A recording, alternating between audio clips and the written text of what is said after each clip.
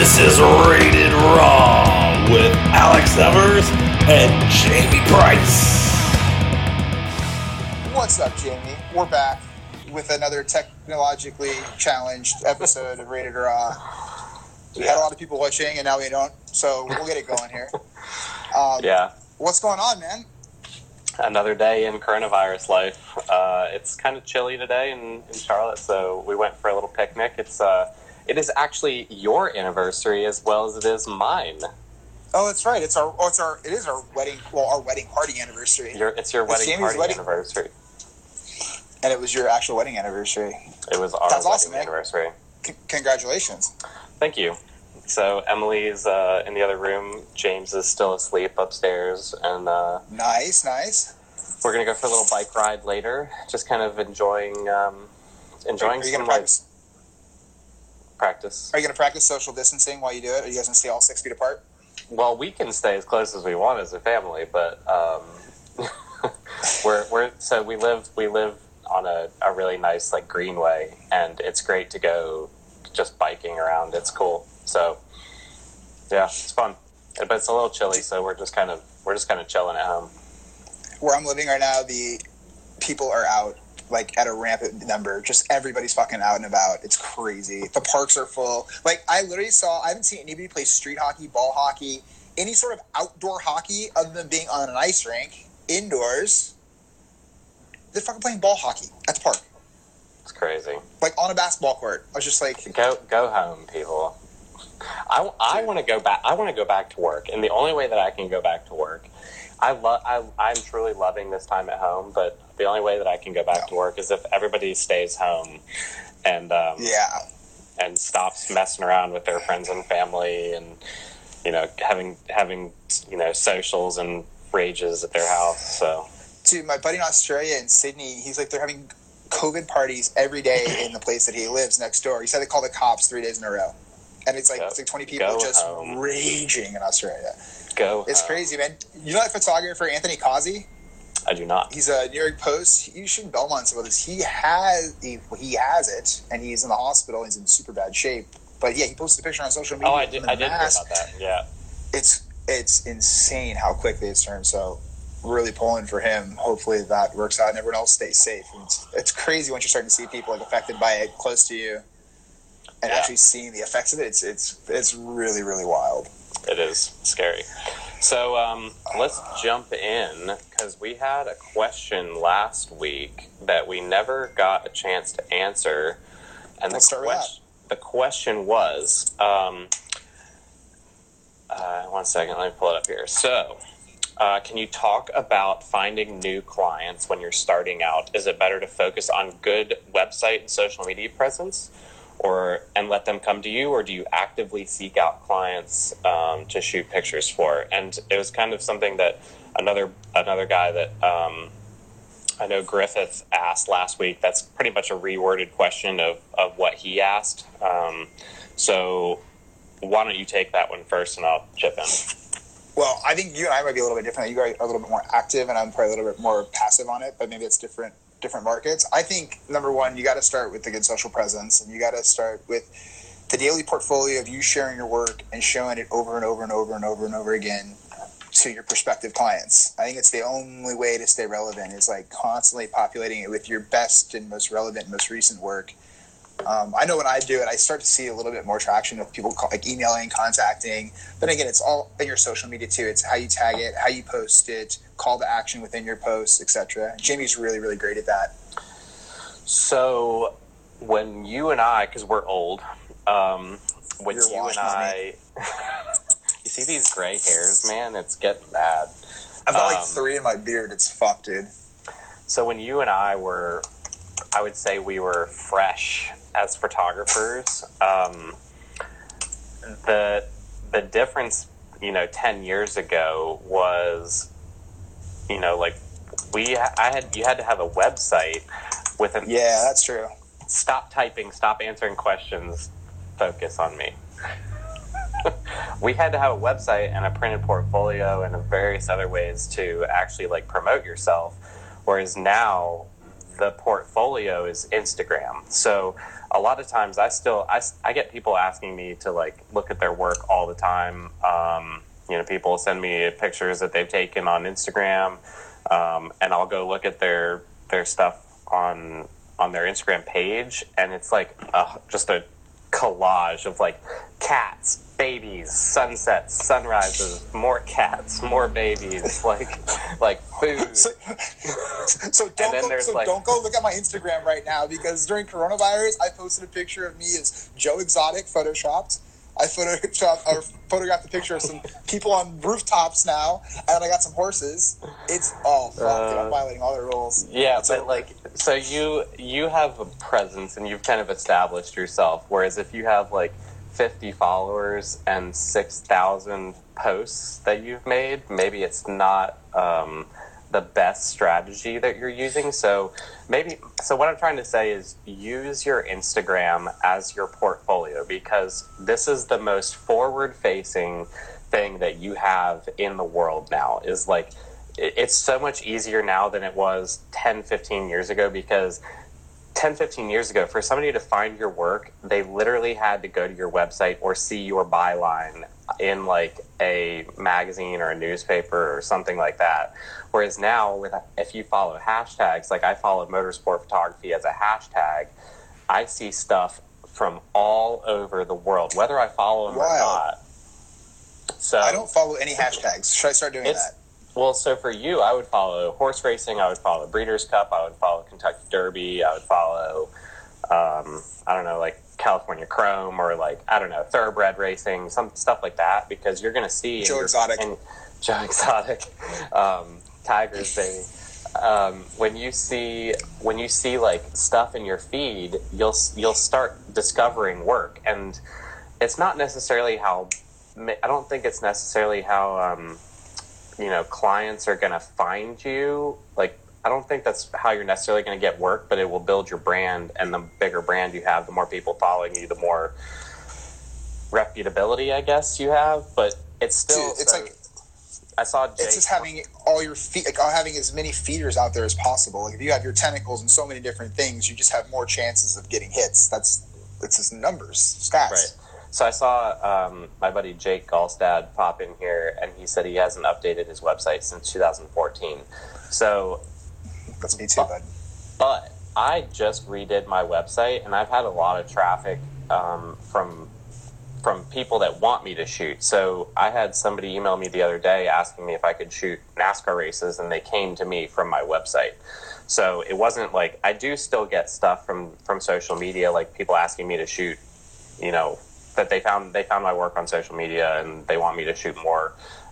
What's my rate? All that jazz. But like, I still get stuff from my website where people are wanting that.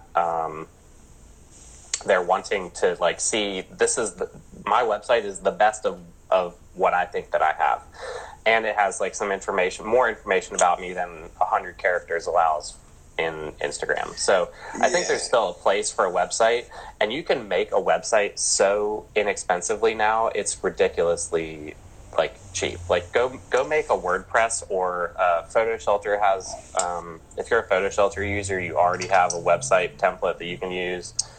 There's just, and mine is Wix. So, my entire website, all my newsletters, if you're on Wallpaper Wednesday, you're getting stuff through Wix. And it has it all built in, and the print store that I'm starting to just passively make income just from selling stuff. It's free money. Like, I'm basically printing money from images that I've had over the years. So, yeah. The print store is something I'm working on actively right now during these times, because I have no fucking clue when the next assignment's going to be. Somebody wanted to see this. Oh, I think it's sick.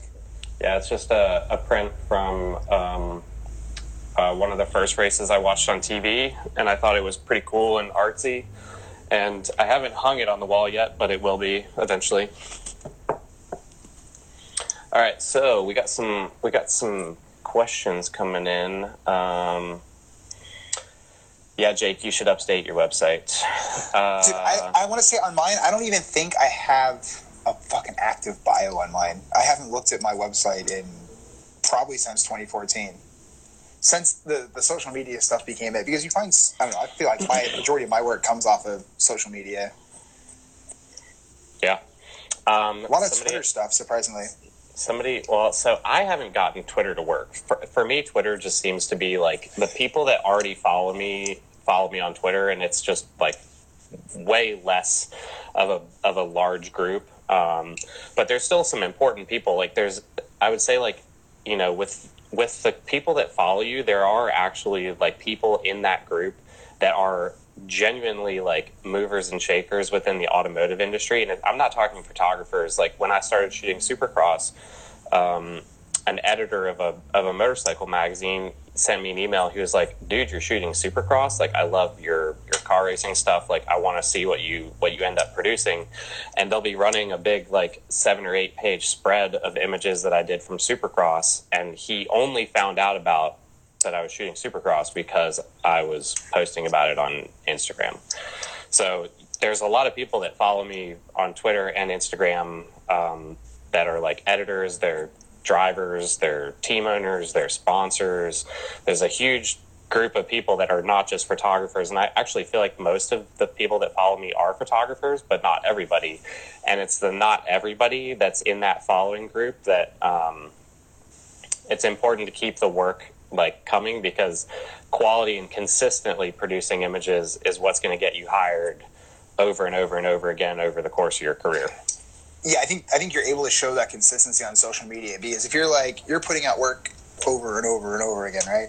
And they're like, well, that's an amazing shot. Oh, look at this. That's another amazing shot. Who took that? Oh, it's Jamie. Oh, it's Jamie. If you just, people then start associating that with, oh, Jamie's super talented, or he can make this type of picture, or he can do this type of work. It's also, I think, interesting topic is knowing your market in social media. Like specifically for me, like horse racing, like all the owners, the brands, the farm, everybody is on Twitter. Like anybody, like writers, jockeys, fans, handicappers, they're all there. And that's like, as cesspoolish as it is, and sometimes it gets really toxic, it is like the dinner party that nobody leaves. And at the same time, on Instagram, the following is a little bit different. It's like younger, more like horsey people. I feel like maybe more photography related fans than Twitter. But it's knowing your audience and then tailoring the content for that specific audience. Like I'll post now, if I shoot something relevant, like a workout, or I'll shoot a big race, I try to get it on Twitter before I get it on Instagram, because it tracks way better and does way more attention on Twitter than it will on Instagram. It'll do well on Instagram over time. But Twitter is really like quick hit, news-based, really fast, like right then and there. And I feel like Instagram is more portfolio-ish, lasts longer. You can have a photo up there for a couple of days and still get some traction on it. Whereas Twitter, 2-3 days, it's kind of done. So here's a question. What are your procedures for backing up photos, Alex? Ooh. Well, it's a little delayed now. No, I back up, but I back up much like my desk. It's just there's shit everywhere.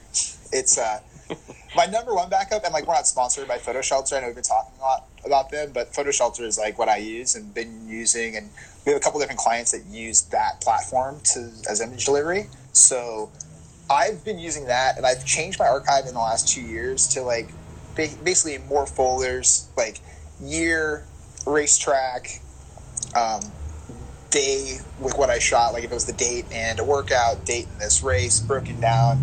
And now I'm starting to see that the keywording, beyond just the caption itself, but like tagging things a specific way is way more beneficial, and I needed to do more of that in the past. So I've kind of changed that, where I'm after a shoot, after I deliver it to all the clients, after I load it to the wire service, then going back through the work and looking at it and tagging it as like, is this image a potential, like a stock shot? Is this image like a detail shot that could be used for like marketing? So that way if I have to pull images for a client and they're like, hey, we really like, a variation of sunrise shots. Like I can just hit that tag and boom, they're all there, instead of having to go, right. Oh, I shot, March 13th and made that really great picture. Or a lot of times I'll look at it on social media before, like, I remember I shot that was, and I'll scroll through my thing, find it, but oh, it's August. Okay, that was, and then backtrack it, which is terribly inefficient. So I use a version of that as well, and I use a lot of keywords and hashtags. I when I ingest everything into Photo Mechanic, when I export from Lightroom to a folder, what does that sound? I will then take all of those pictures that are. I apologize if you hear a screaming baby in the background. He's awake from his nap and he's not happy about it. But I'll take those images that I'm editing, and when they're in the final selects folder, I will have all those like captions like from the race. So if I use Rolex, for example, I'll do Rolex 24, Daytona International Speedway, Daytona 24, sports car. Just like I'll caption IMSA WeatherTech series, and also, yeah, he's awake. And also, so I'm also using something called code replacements in Photo Mechanic. So it's like a backslash and then like whatever I've deemed, and I'm going to do a YouTube tutorial on this at some point when I can get around to it. But it's basically a way, you probably will, and you'll do a better job of it too. But I will use like a pre-coded letter, like Daytona 24, D24 2020, and then I'll drop like a car number on it, and it will automatically fill like all the details of that car, and you use it for like jockey, horse, trainer, owner, yada yada yada. Dude, I have it in Hong Kong for my clients that it puts the horse's name and the jockey's name in Cantonese or Chinese so that they can search it on there if they want to search it that way. Which is incredible. Fortunately, I generally only have English-speaking clients, and I haven't been forced to do Cantonese for Macau yet. But it just looks sick, man. It's rad. It looks awesome. It's nerdy.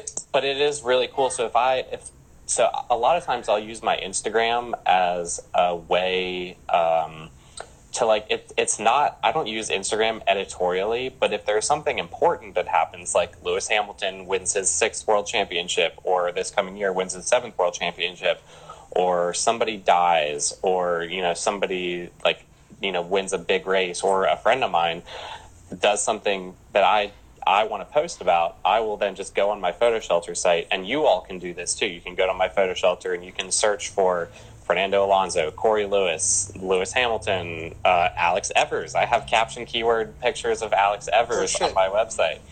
So I might need those to populate my Instagram.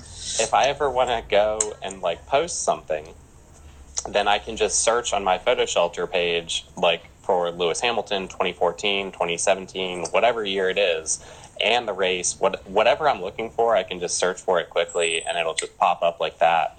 And it just is a great way to go back and through. But with your RAW files, do you back up your RAW files too? Yeah, and so, hey, check this out. And this is one of the things I was going to ask you about. Now with the internet being what it is, it might not be doable, but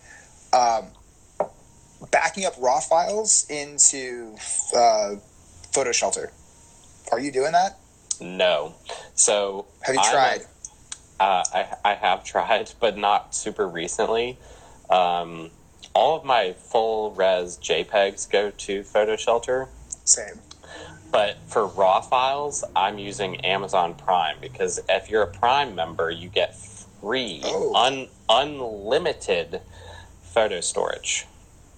And it's truly... When did that happen? It used to be like capped at like a terabyte or 2 terabytes. I don't know, but Prime is unlimited, and you don't pay. It just comes it comes with it. So I've literally uploaded like almost a million pictures.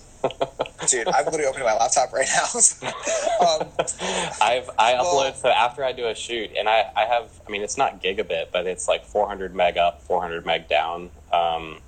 And I'll upload after a shoot. I'll just like drop that folder, and you can keep it in its folders. So I'll just upload a folder to my 2020 folder within my Amazon Prime thing, and it's pretty awesome actually. So fuck me. Well, that's why we do this. Because I told you when we talked that I'm going to learn more from this than the actual people that watch it, because I'm actually paying attention. So I can't confirm this, but a friend of mine, Drew Gibson, and my other friend Nick Dungan, we had a conversation about this in Macau last year, and I don't know if it's firewall or if it was something on their end in England when they're at home, but Amazon Prime wasn't the same. He said it was really slow to upload for Prime for him, and he was like, it wasn't worth the heartache. And I was like, well, mine just goes like. Well, I mean, dude, my internet's ridiculously fast here too, and it's all wired in. So that's actually brilliant because, like, that whole hard drive thing, it's great, but you spend a shit ton of money on hard drives. Where do you keep all these hard drives? Do you buy all the same like we did this corporate job, like the arguments and back and forth. In this desk right here, I have like 20 hard drives, and I need to put them on backup hard drives, and I'm also working through uploading them to the internet as well. So the internet is ultimately where I want them to be. And then your hard drives, like at a certain point in time, like say you've got photos on a hard drive for 15 years, you should probably take those photos and put them on a new hard drive because that hard drive is eventually going to fail, even if you're not using it on a consistent basis. Yeah, these hard drives, like in 15 years, they're not going to be like. I'm worried about plugging in my stuff from like, 3 or 4 or 5 years ago. I don't use it that often, but when I do plug it in, it does concern me that one day it's gonna like that sand grinding sound in it. I'm not even gonna lie. I was just the biggest idiot when I started doing all this stuff because I just never thought that it would even like be a full-time job or like anything beyond just like I'm taking pictures of horses and it's really fun and here's my shots of the horses that I like, right? And like I had a massive hard drive crash in 2008 that like during an earthquake I had a Cal Ripken autographed baseball. Like what the fuck am I doing with an autographed baseball in my fucking bedroom as an adult?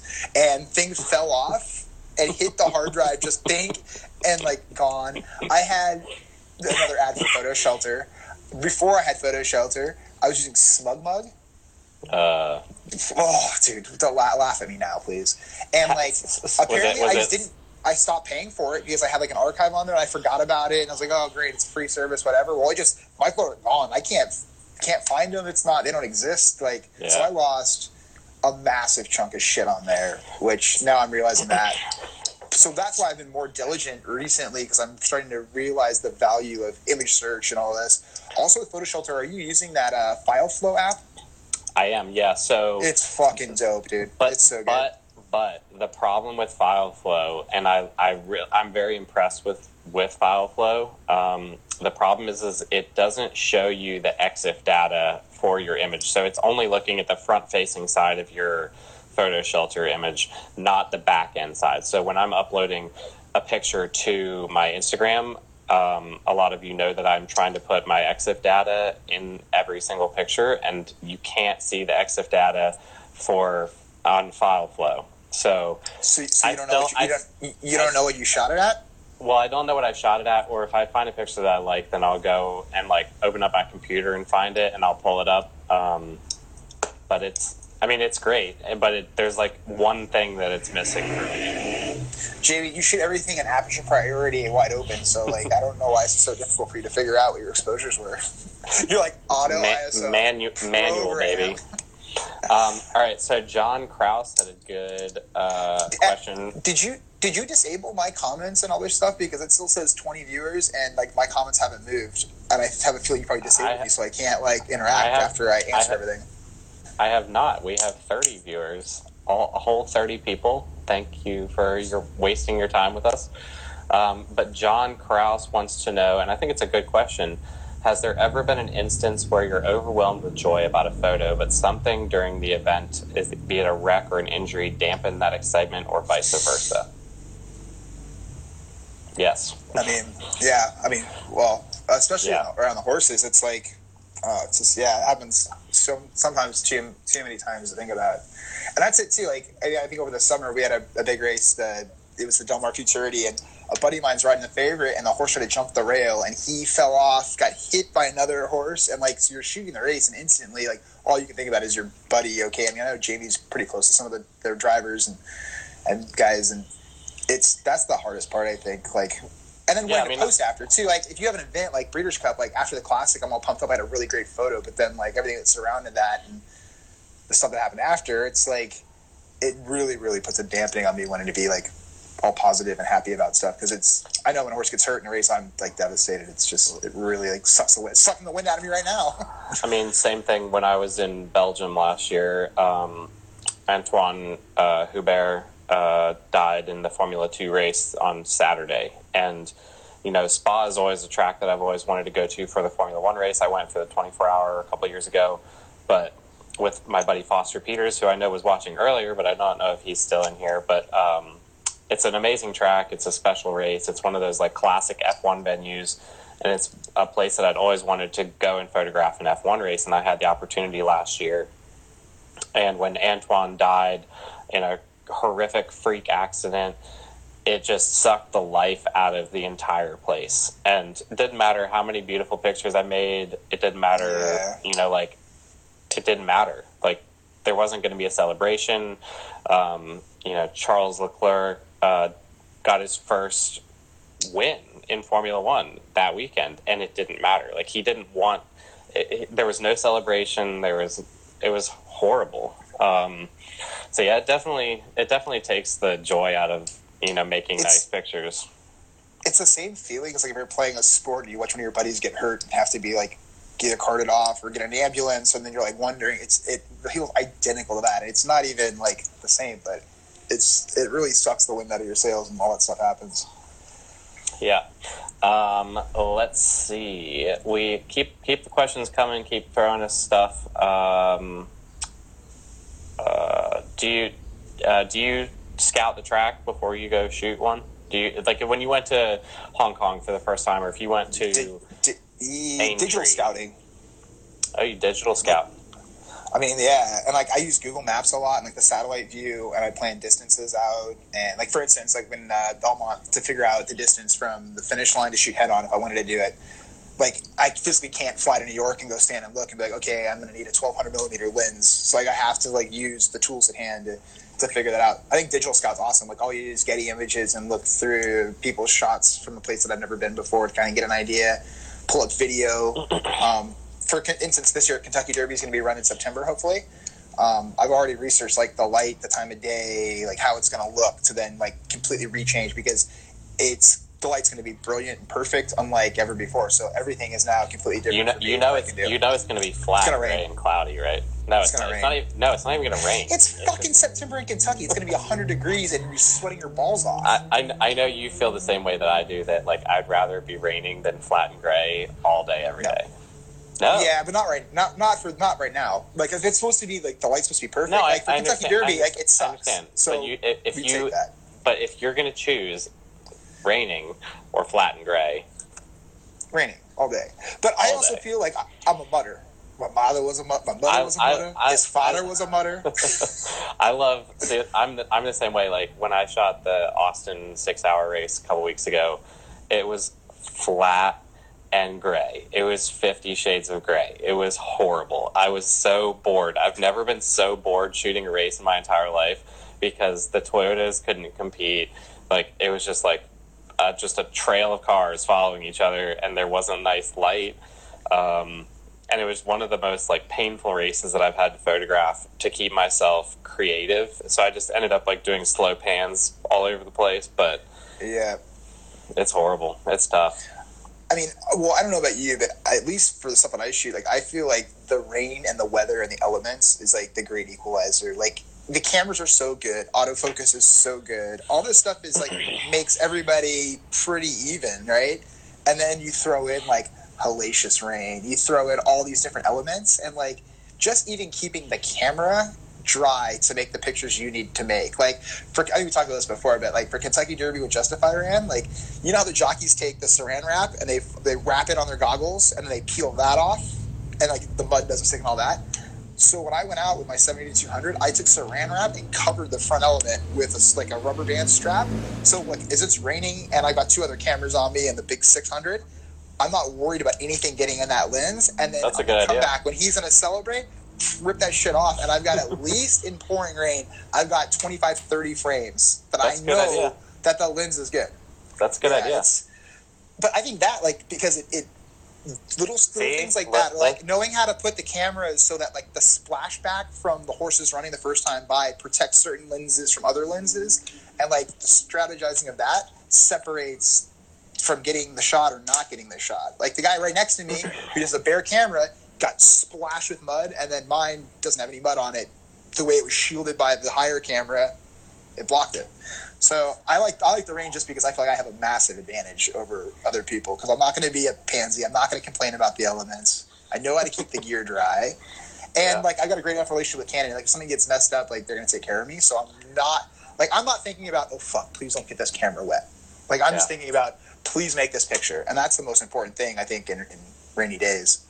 All right, so we got another good question, but I really like this one, actually. Do you get anxious before a big shoot, and how do you beat that? I like Not that anymore. Never. You don't get nervous ever. Like, before the start of the Derby, or, like, the Hong Kong Derby, or, I don't know, World Cup, or Breeders' Cup Classic or something. You don't get nervous at all. No, because you're so focused on it. Like you've been there all day. Like you've worked, like horse racing. You've worked out the kinks, and I've accepted the fact that I can't control where they're going to run for remotes. So like once I've let go of that, which was a major issue for me, because if I missed, like it was a 6-day, like Breeders' Cup. If I fucked a remote up on the third race, I would sit when I first started and let that like grind on me for the next race and the next race and the next race, and it's like. Well, I'm letting that eat away at my psyche and my shoot. I'm missing pictures. So I realized I can't control that shit. That's probably why I do 27 remotes, because I know I've got every part of the racetrack and the parking lot and everything is covered. Like I can't... The hot dog vendor. I hit the remote on Enable and Magical that day, and they were running on the outside rail. So like, if they run on the surface, I'll have something for the most part. Let me rephrase the question. When I started, though, I would go on shoots and, like, even at corporate jobs and, like, portraits and stuff, and, like, I would get antsy. I would get the, like, warm feeling, and then I would, like, rush through things because I was uncomfortable telling somebody, like, hey, can you stand here? Can you turn your body this way? Oh, hey, you look a little bit better if you turn your head here. I just didn't have that in the repertoire for that, and it translated into, like, I would feel the stress. I would start getting anxious and antsy, but I didn't want anyone else to know that. So I would kind of rush through things, and then I would get back to the computer and look at the stuff and be like, oh, I didn't place the light in the right spot. I didn't. And so I think doing a lot of that, and like in a job that I wasn't really comfortable with. I think I'm so comfortable with the horses and that sport and what I'm doing, and I've worked it into a science that I've eliminated it there, but I know the feeling. And then you come back to the computer, and it's like, oh, if I only did this. Oh, this photo could have been great, but I didn't do this. And it was all just because I was rushing and I was nervous and antsy and uncomfortable. I really think it's just, like, you need to remind yourself to slow down, take a breath. The remotes have taught me a lot about it because you get put in situations, like, where you're just, it's go, go, go, and you have to solve a problem so quickly that the only way to do it is just to, like, slow down, think through the process, and make things like a process, like do X, Y, Z, and it will work out. I totally agree with that. I still get nervous, like on big race mornings where I know that there's just a ton that I have to do, a lot on the shot list. Maybe it's gonna be raining all day, and you're nervous about keeping your cameras like working till the end of it. But again, like there's so much just out of my control that I just kind of, the more nervous I get, it's almost like when I was a jockey or when I was a swimmer. The good nervous energy is good because it makes it makes you focus, it makes you want more, and it makes you kind of like almost like a heightened awareness where I'm like really seeing stuff. But then there's a bad nervous energy where you're just like working yourself up into like a frenzy where nothing is working. So there's and it happens too, especially when you start. It happens all the time. Yeah. You chase your tail and you chase the wrong things because you're worked up, and it's. I like that question. It's crazy. It's crazy how much of photography is like a mental game too. Like totally. I don't know about you. Like we're shooting all day, but like for the horses, like you see for Breeders' Cup, it's like 2-3 days, or it's all 2 weeks of prep, and then a day of racing, and then your biggest race is at the very end of it when you haven't eaten all day, when you haven't been like, you're exhausted when it comes down to the big race for horse racing. It's not just like you show up for that one thing and that's all you do. So the mental toughness and a lot of people do. But the mental toughness and the preparedness for that, I think, is really, really, really important. So, like I remember too back in the day, like with people, like if you haven't shot, like when the cameras weren't what they are now, like battery life used to be an issue.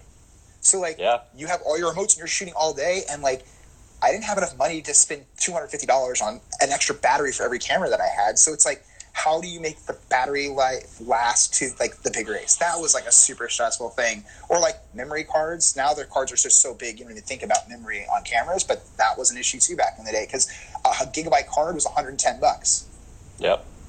It's true. Shooting raw and it burns. And what do you think about this though, Jamie? Like, I don't know, like when I played hockey, it was like game day, when you're going to go play, you have like a routine. Like I would eat the same thing, I would do the same thing, and it's almost like a way of getting your body ready. Like you're telling your body you're about to go do something.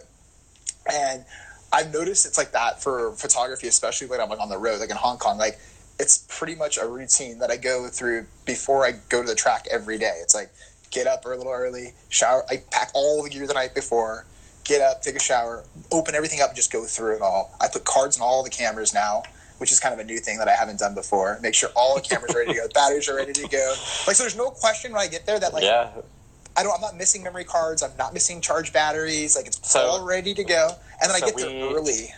Remember last week when we talked about somebody asked us photographers that we really respect, and I mentioned Chris Burkard, and I remember in a podcast recently that I listened to, I think it was maybe Polar Pros podcast, but he said something like, he was asked like how much luck plays into his photography, and obviously there's a lot of luck in photography just inherently, especially if we're working outdoors like he does with landscapes or like we do with sports. And he was like, but you can mitigate so much of that luck. Like I remember he said like something to the effect of, if you put a memory card in, you've already taken some of the luck out. If you put a battery in, even better. Like if you actually push the frame when you want to push the frame, you know, like luck is a huge part of it, but you can take a lot of that out. I mean, like at Breeders' Cup, like we had a guy change a battery and he didn't plug the camera back in. Sweet. Like, just didn't plug the cable back in, and so like I was looking at the pictures at the end of the day, and I'm like, where the fuck is the 300 shot? I'm like, it had it double covered, is backed up with another camera, and it looked better anyway. And that's what the issue was. Like cameras just don't not fire. Like when you push the button, within 10 of them all fire, and one doesn't. There's always a reason. Always. Right. But yeah, it's like, I think it's crazy, but like the little things. All right, let's hit a couple of these. Our good buddy Carolyn wants to know how you determine what you charge clients when you start out.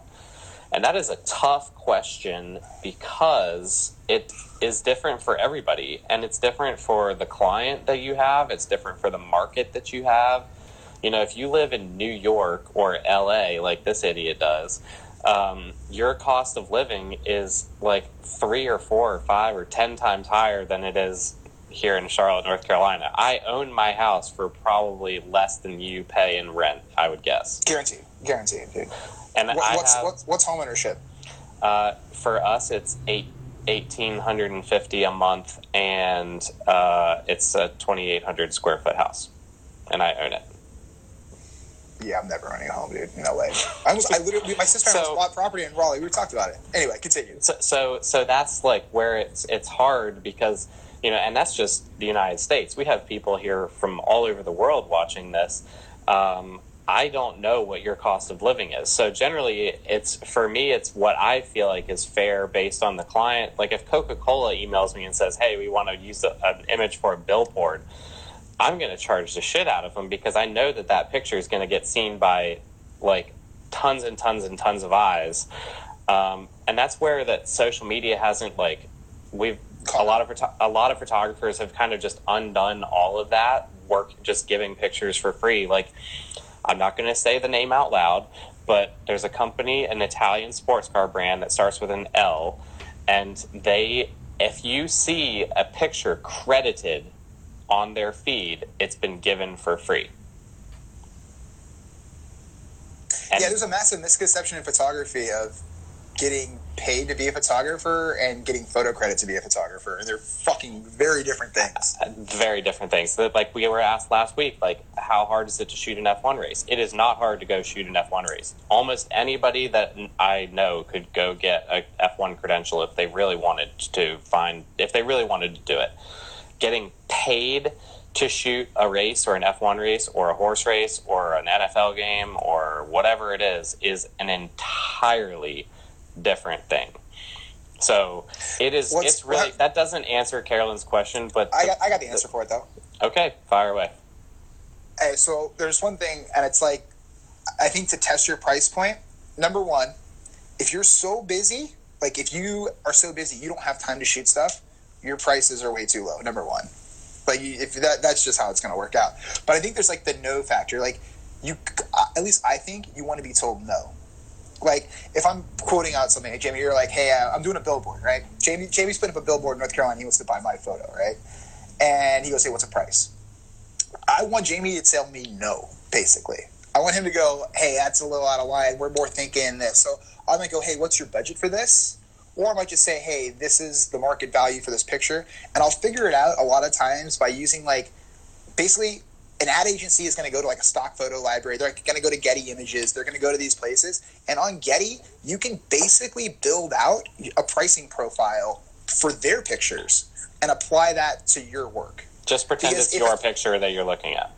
Doesn't matter what photo it is. Pick a similar market. Photo Shelter has the same thing. Keep going. When the fuck is Photo Shelter going to pay us, dude? I've said Photo Shelter like 95 times. I'm kicking them 60-something bucks a month for like 20 years, dude. Yeah. But yeah, like you just have to use those tools because I know an ad agency is going to go use that price point. And I've had a couple clients where I've dealt with agencies, and that's what I did. Is I took that pricing tool. They want a thing for whatever the use was, and I put it in Getty, and then I put in my personal fee. I mark up because I think what I shoot is better than what is out there on Getty. I think it's more unique and creative, and it's the Alex Evers brand, my style of shot. I'm going to put out your work too. I'm going to talk positively of your brand. I'll put in my markup fee on the Getty price, and that's where I start. And then if I get a no there, great. I've got a floor where I know if they have to buy it from Getty Image, it's going to cost X amount of dollars. And then I just kind of work in between that point to figure it out. And I've been doing that for since I've got freelance, basically. That's my pricing guideline. And it's worked pretty well. Yeah, I mean, for me, I've been very lucky in that I have some great mentors that I've had along the way that I can talk to very candidly about a lot of this stuff. James Moy being one of them. He's a very good friend of mine and also somebody that I respect immensely. And he and I bounce price stuff off each other, not regularly, but especially when I've had questions, like a big brand wanted me to put in an estimate to be their team photographer this year. I threw him some numbers and he said we were almost on the same page. And a lot of it is based on the sport. Like you can come in and try and charge like $20,000 a weekend in F1, but you're not going to get anything. You're literally not going to get any work. Yeah. So, you're gonna find out pretty quickly where that right price point is for you, because if you give 5 estimates or 5 proposals to people and all 5 say yes, you're too low. Yeah, I mean, photography is business. If I tell people this all the time, and we've talked about this when we had the previous editions of Rated Raw before our lives got so busy. But photography is a business. Never, ever, ever, ever, ever forget that.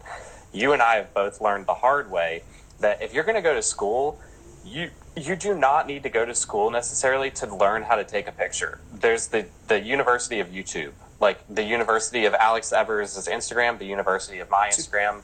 You could copy the settings that I have on on every picture if you wanted to.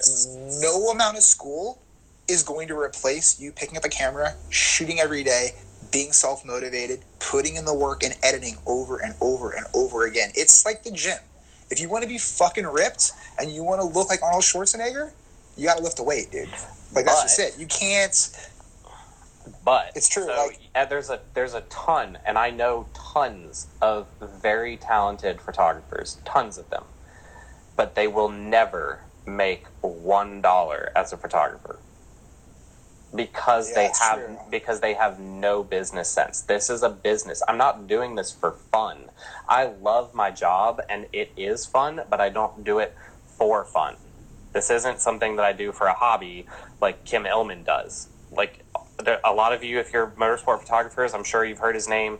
He's literally already a millionaire. He started as a millionaire.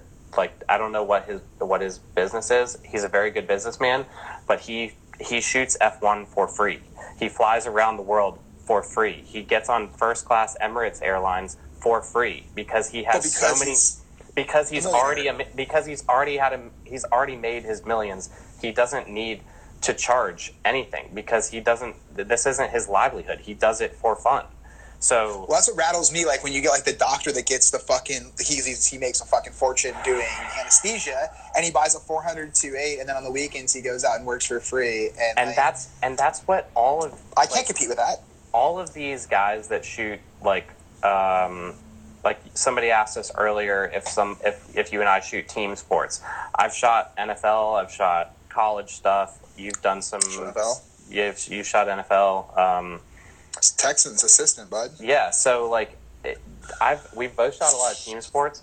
Most of the people you see on the sidelines are working for a wire agency, and sadly, tons and tons and tons of those people are doing it for $100, maybe for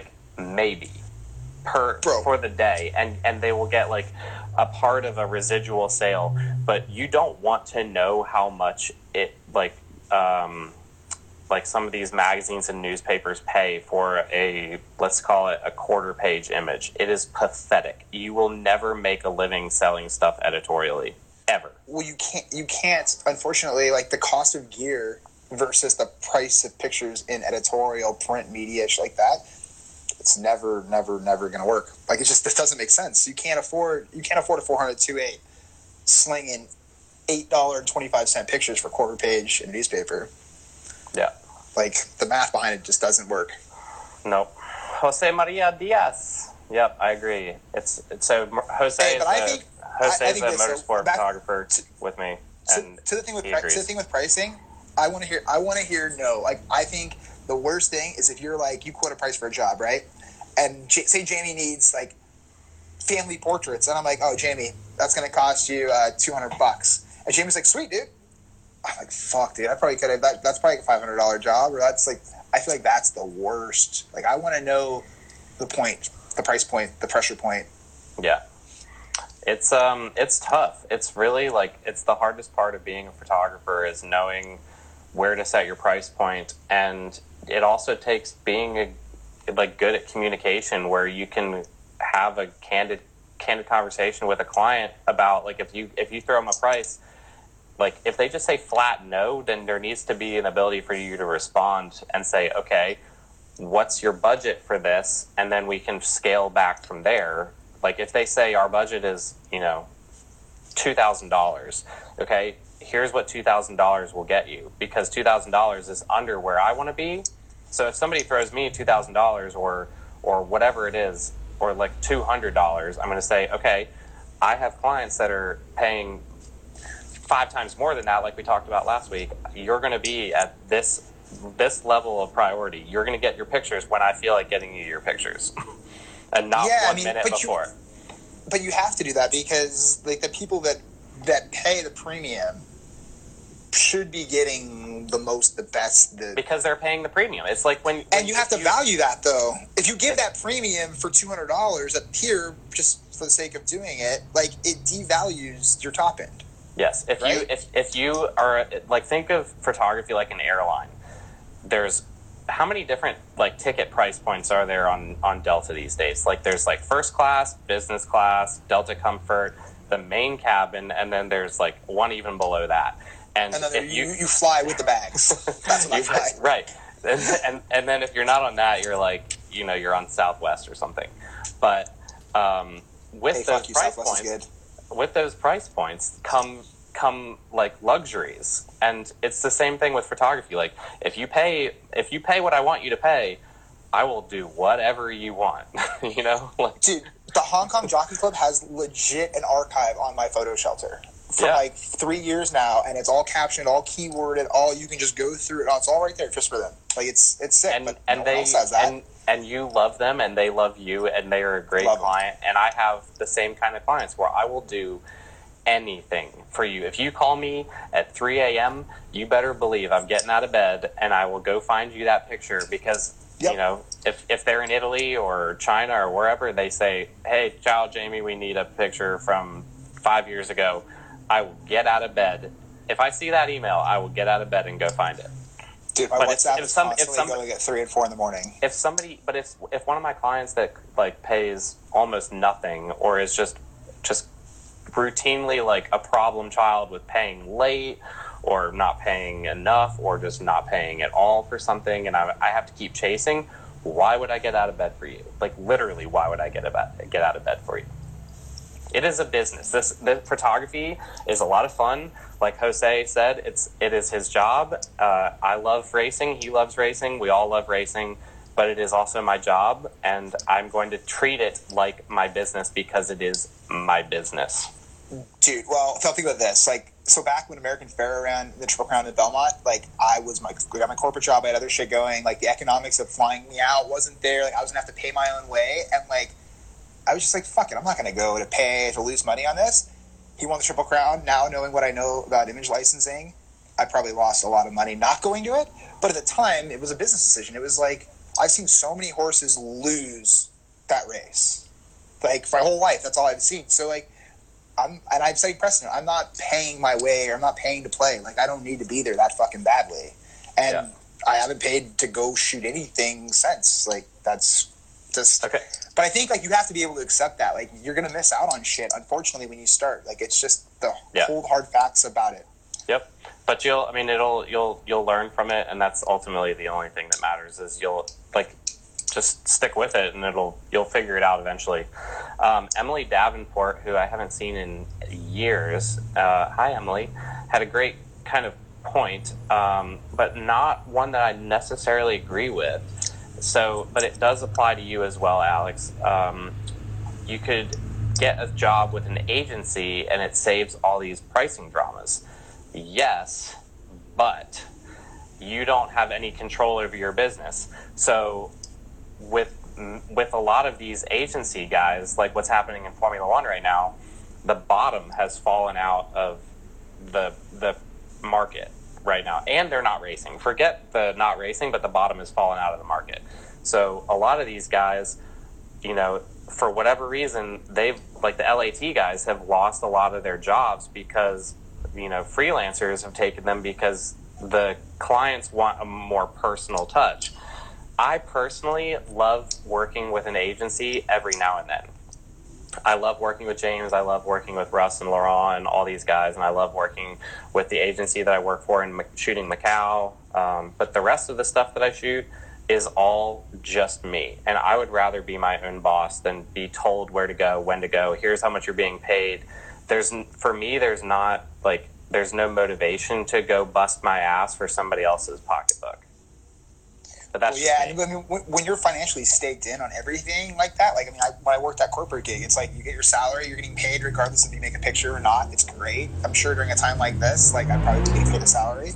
But at the same time, like, not having the freedom to call your own shots, I don't know. I think I'll take the lean times, and I'll take the risk, and I'll take all the downside to have that creative freedom. So Daniel Gons has a kind of a follow-up question to that. When hired by an agency for a client, how does the agency block the client from hiring you directly? They can't, and that is why it's a problem to work for an agency. You can get yourself into that problem because they cannot stop you. Sometimes there is contractual stuff where you're not allowed to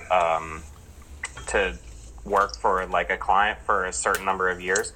So let's take Drew Gibson, for example. Those of you that know Drew very well, Drew was LAT Photographic shooting motorsports for many years. Aston Martin was one of their clients, and they loved Drew more than they loved LAT, I believe. I might be speaking out of turn, but this is how he tells it. And when he left LAT went freelance, he took Aston Martin with him. And I have never worked for an agency that I've then taken a client with me, but I can understand how it would happen because I've built very close connections with my clients they're not just clients, they're friends. These are people that I have invited to my wedding. I send Christmas cards to. We text regularly as friends, not just like, hey, I need this picture. Like, these are people that I very much relate to on a personal level. So they can't stop you from doing that, but you will never get hired by that agency again. And burning bridges is always a dangerous thing. Anything to add to that? I mean, fuck, dude. I don't know. Like, I can wrap this in full circle with pricing and everything and business and investment, dude. I took a flight to New York before Belmont a couple years ago, 2 days early, incurred all the costs myself, went out there, met with an agency, went through their pitch, talked to them, and they really just wanted to use my images in what they were creating for a brand. And that was the bottom line. I thought it was kind of bullshit at the end of the day. I was like, oh, whatever, right? But I stayed in touch with them. They ended up wanting to buy some shots, and I used that pricing method that I talked about a little earlier and put my markup on it. And I reached a point where they were like, I know exactly what happened. The agency was like, well, fuck, if we buy the pictures from him, we can't mark them up ourselves and sell them back to the client because the price point won't work. Cheers. And so they go, well, hey, here's our rep over there. We still want to work with you. They just forward me directly to the clients. I dealt with them, negotiated all the rights, what they needed, the pictures for, this, that, the other, skipped the agency part, and made what I would have made plus the markup on it, and have a good relationship with the agency still and the client on the back end. I don't know. I think I was able to finesse it super well, but I can see what you're saying where, like, if you burn an agency bridge or somebody that has, like, say in your career, how detrimental that could possibly be. Yeah, I mean, there's not, like, photography is a very small community. Like, forget sports, like, just photography in general, it's very small. You know, that's how I got a lot of my motorsport work is from the horse racing world. That's how small it is horse racing and car racing, like, it's just photography. It's sports photography. So if you're interested in sports photography, burning bridges is never necessarily a good thing. And I have burned bridges. You have burned bridges. We have all burned bridges. I've tried to rebuild a lot of those bridges over the years. I'm now much older, have some gray hairs, have more experience.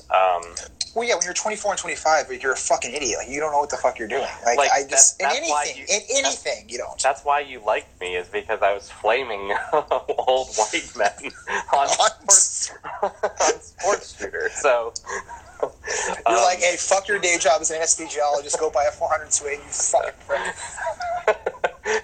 Yeah, without the accent. But yeah, like it's not a good idea to burn bridges, but if you have the like business sense in you where you think you can really make a go at photography full time, I would advise against the agency life. There's a couple agencies, I don't want to like name names, but there's a couple agencies where you own your images for your lifetime. And then there are in perpetuity, and then there are a couple agencies where you do not.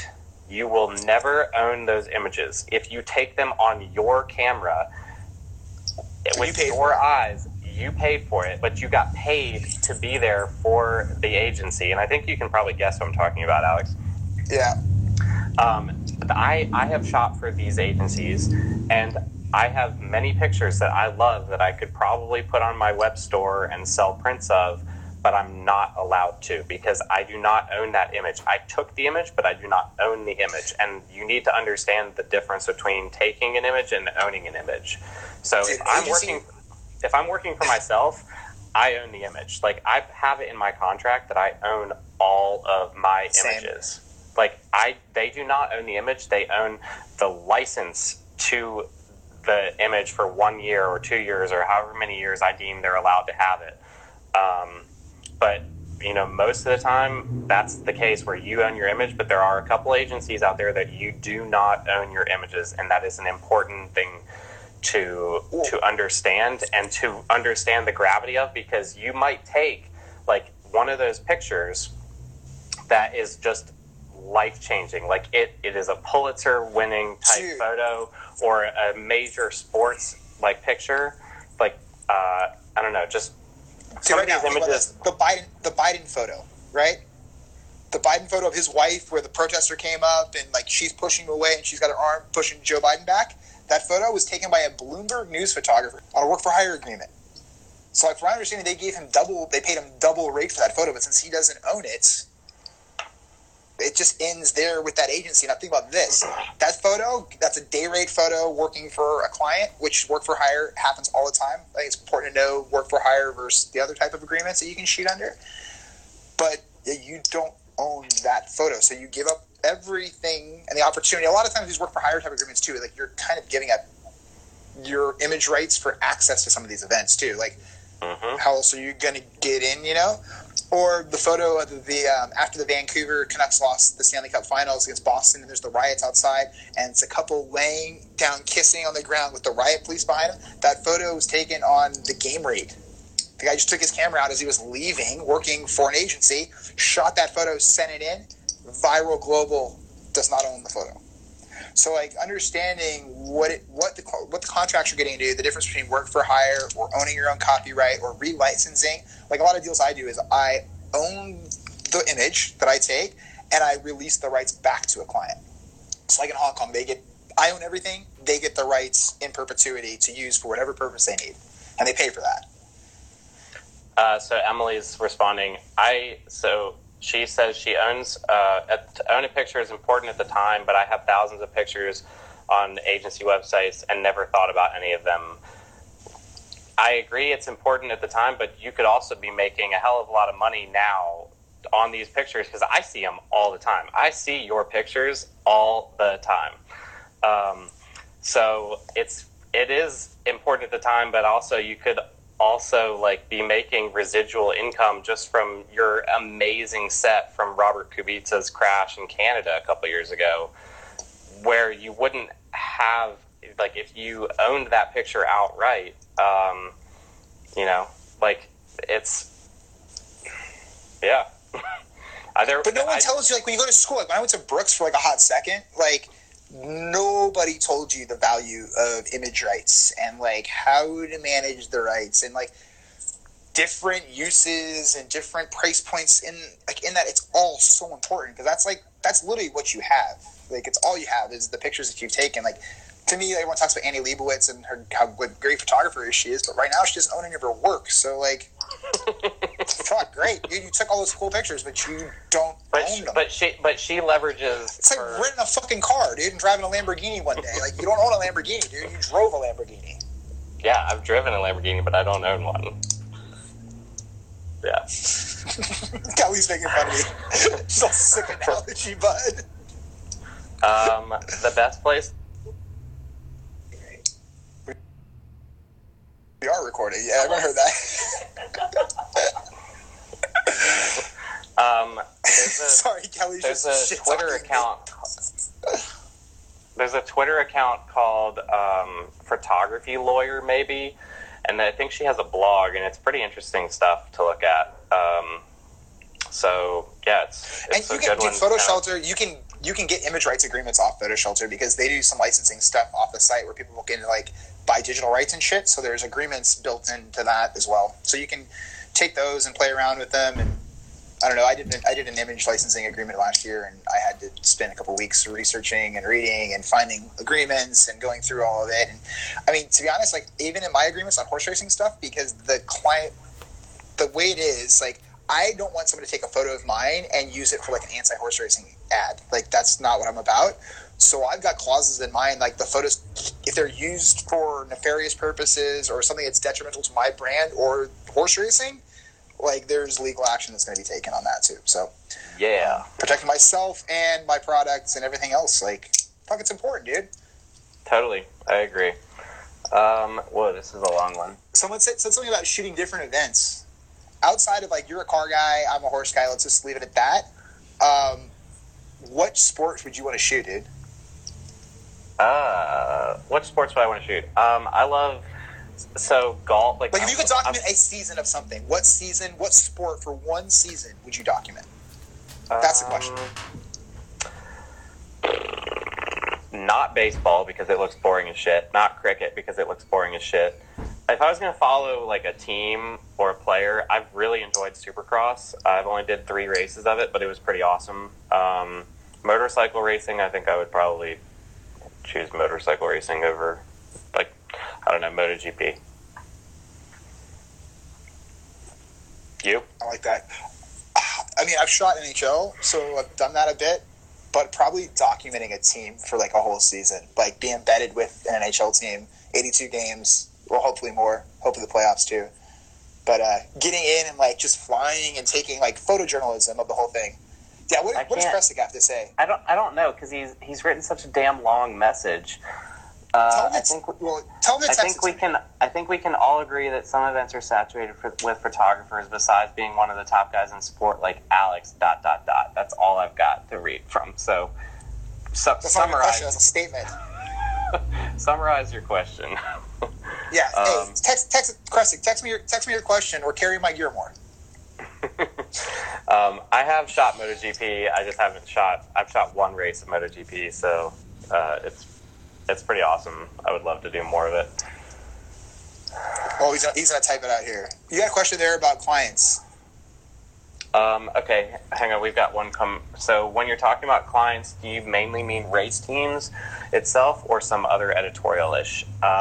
Editorial-ish doesn't really like. There's a few that I would count as a client, but not a ton, because there's not much money there. So, like, you're gonna make $200 for, you know, a day's work. It's not worth calling them a client, really.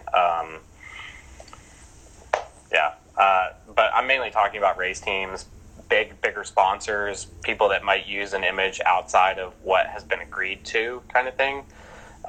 Most editorials just don't have that much flex. If they give away an image, that's an entirely different story, and it's happened before. But yeah, I was saying, do you have clients that give away images on an editorial scale that definitely like take away your editorial ability to pursue that as a income stream? Yeah, it's a problem with motorsport in that a lot of the teams, same with horses, they just give out rights-free images, and you see your pictures. I've seen them all. Like, I was talking with a friend of mine, Morgan Pesca, who's the videographer for Lamborghini, and he and I were saying that cumulatively, like, our work has been seen by billions of people. So, but be it in print, online, social, it is mind-blowing how many people see our pictures that we make for Lamborghini, and none of it has my name on it. Nobody knows that it's mine. But they've paid really well for that ability to have it just be their picture and not have it attributed to anyone. Do you care? Person. Do you care, though? No, because I can still count it as mine, and you know, they're one of the exceptions to that, because they pay for, like, they are the top tier, like, client in terms of pay for me, that I'm okay with that. If you're in like the middle or lower tier, I want that respect also. And Lamborghini does also like throw me a lot of work. They also do credit me my pictures, and when it's in print, they do credit a lot of my stuff. So it says Jamie Price for Lamborghini on the images in their magazine and books and things like that. But on social, they don't at all. But if you ever see, you know, pictures credited, they've gotten them for free, which is fine. But, you know, somebody's given that picture away for free and just devalued the entire photography market. Hey, that's interesting that they don't credit you on their work socially. Yeah, I mean, they don't have to. Like, it's not. No, I mean, they own the rights to it. Right, they pay really well. It's fine. But when we're talking like smaller race teams or smaller clients, I have it in my contract that I need to be credited, because I'm not standing out in the sun and rain just for fun. Like, if you're not paying like top tier rates, you are going to credit me, because it's like, does Steven Spielberg or Quentin Tarantino or these other, like, does any here actually let's Are you the Quentin Tarantino and Steven Spielberg of motorsport photography? Dude. Let me dumb it down even more. Have you ever seen a writer not get credited for their piece ever? Even like an editorial or an op-ed or even a no, they have a thing called plagiarism, dude. Right. No, there's no plagiarism for fucking photography. That doesn't exist for photographers, but somehow we're always shit on when like people say, well, why do you care about being credited for your images? It's the same fucking thing. I want to be credited for my work. I stood out at that corner for an hour in the rain, like putting my life, like literally my life is at risk. it might not always seem like it, but my life is at risk when I'm standing out at these corners. I hate you, Peter Lipinski. Yeah, that was funny, dude. That got me to laugh a little bit. Peter like Michael Lipinski's Scott. Peter Lipinski's nickname is Penis Lapdansky, so shut up.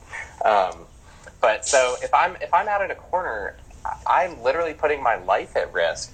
Why can't somebody just tag me? Like, just put me on your caption for your Instagram post. Dude, after seeing that photographer from Wired magazine get run over by the loose horse, I can't argue that you're putting your life at risk out there, you know? Devin, I agree that it does happen a lot, but it happens a hell of a lot more with photographers, because you can just find an image and you're like, you just post it and nobody cares. Like, whereas if a New York Times writer just said, you had their work posted by or cross-posted by somebody. Like, I saw somebody on Twitter the other day, all fired up because a website had cross-posted their image or their text. And I was like, this happens to me every day. Literally every day. Every single day. Well, there's no, Yes, Tony, it's a Bud Light party. Go get one. There's no guideline. Yeah, if you're drinking a Bud Light, screen grab you a picture and send it to me. We're gonna have social drinking, social distancing. Yeah. Anyway, we've got another question. Did Chris ever respond? Yeah, he wrote his question in there. Find it. It's above Justin Week's question. Do you think we will see less photographers at these events after the COVID outbreak? More of the economic factors, not just health issues. Well, to be honest, I think part of the Santa Anita issue too, with the massive shutdowns there, in addition to the city thing, is, and I saw it the first week that they were open with no crowds, I've never seen more photographers at the racetrack at Santa Anita. Because they're all unemployed. Other than Breeders' Cup, aside from the big races, every news agency in LA was out there, and I know they're just trying to limit the amount of people coming into that environment because it is a closed off environment and they can keep operating that way. But I don't know, man. I don't think maybe in the direct aftermath of everything that there might be some sort of limiting of stuff. I know the Hong Kong Jockey Club was limiting the photo scrum. It was hey guys, shut down the 45 people running to all shoot the same picture. Maybe just one guy from each agency go over and do your thing and pump the brakes a little bit. I think we'll see a drop initially, but then I think things are going to return to pretty normal fairly quickly. But that's just my hunch, I think. But to start with, I mean, I've seen projections that as many as 20% or 30 or 40% of the restaurants across the nation are going to not.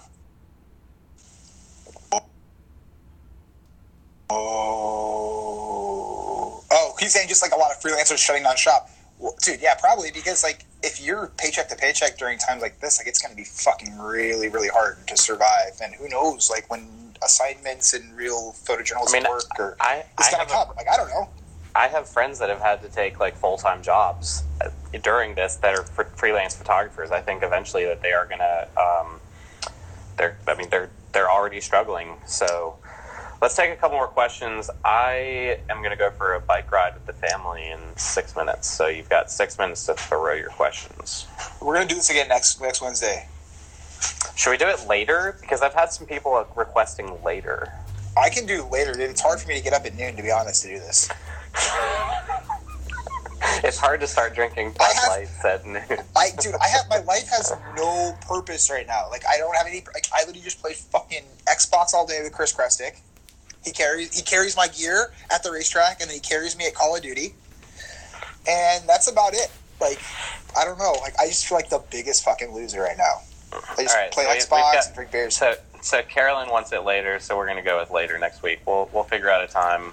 Or do we go actually just limit it to 1 hour and we do twice a week, a Tuesday, Thursday, and do it later? Twice a week? The kid, not me. Yeah, dude, twice a week? I have nothing else to do. Well, I have lots to do, so...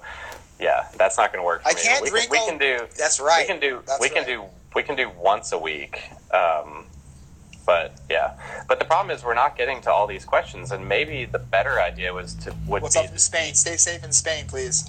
DM us some questions, and we can hit them during our next scheduled Instagram Live. How about that? And we'll have YouTube Live up next time too if the internet gets better. Apparently, Maybe if Alex can figure his shit out.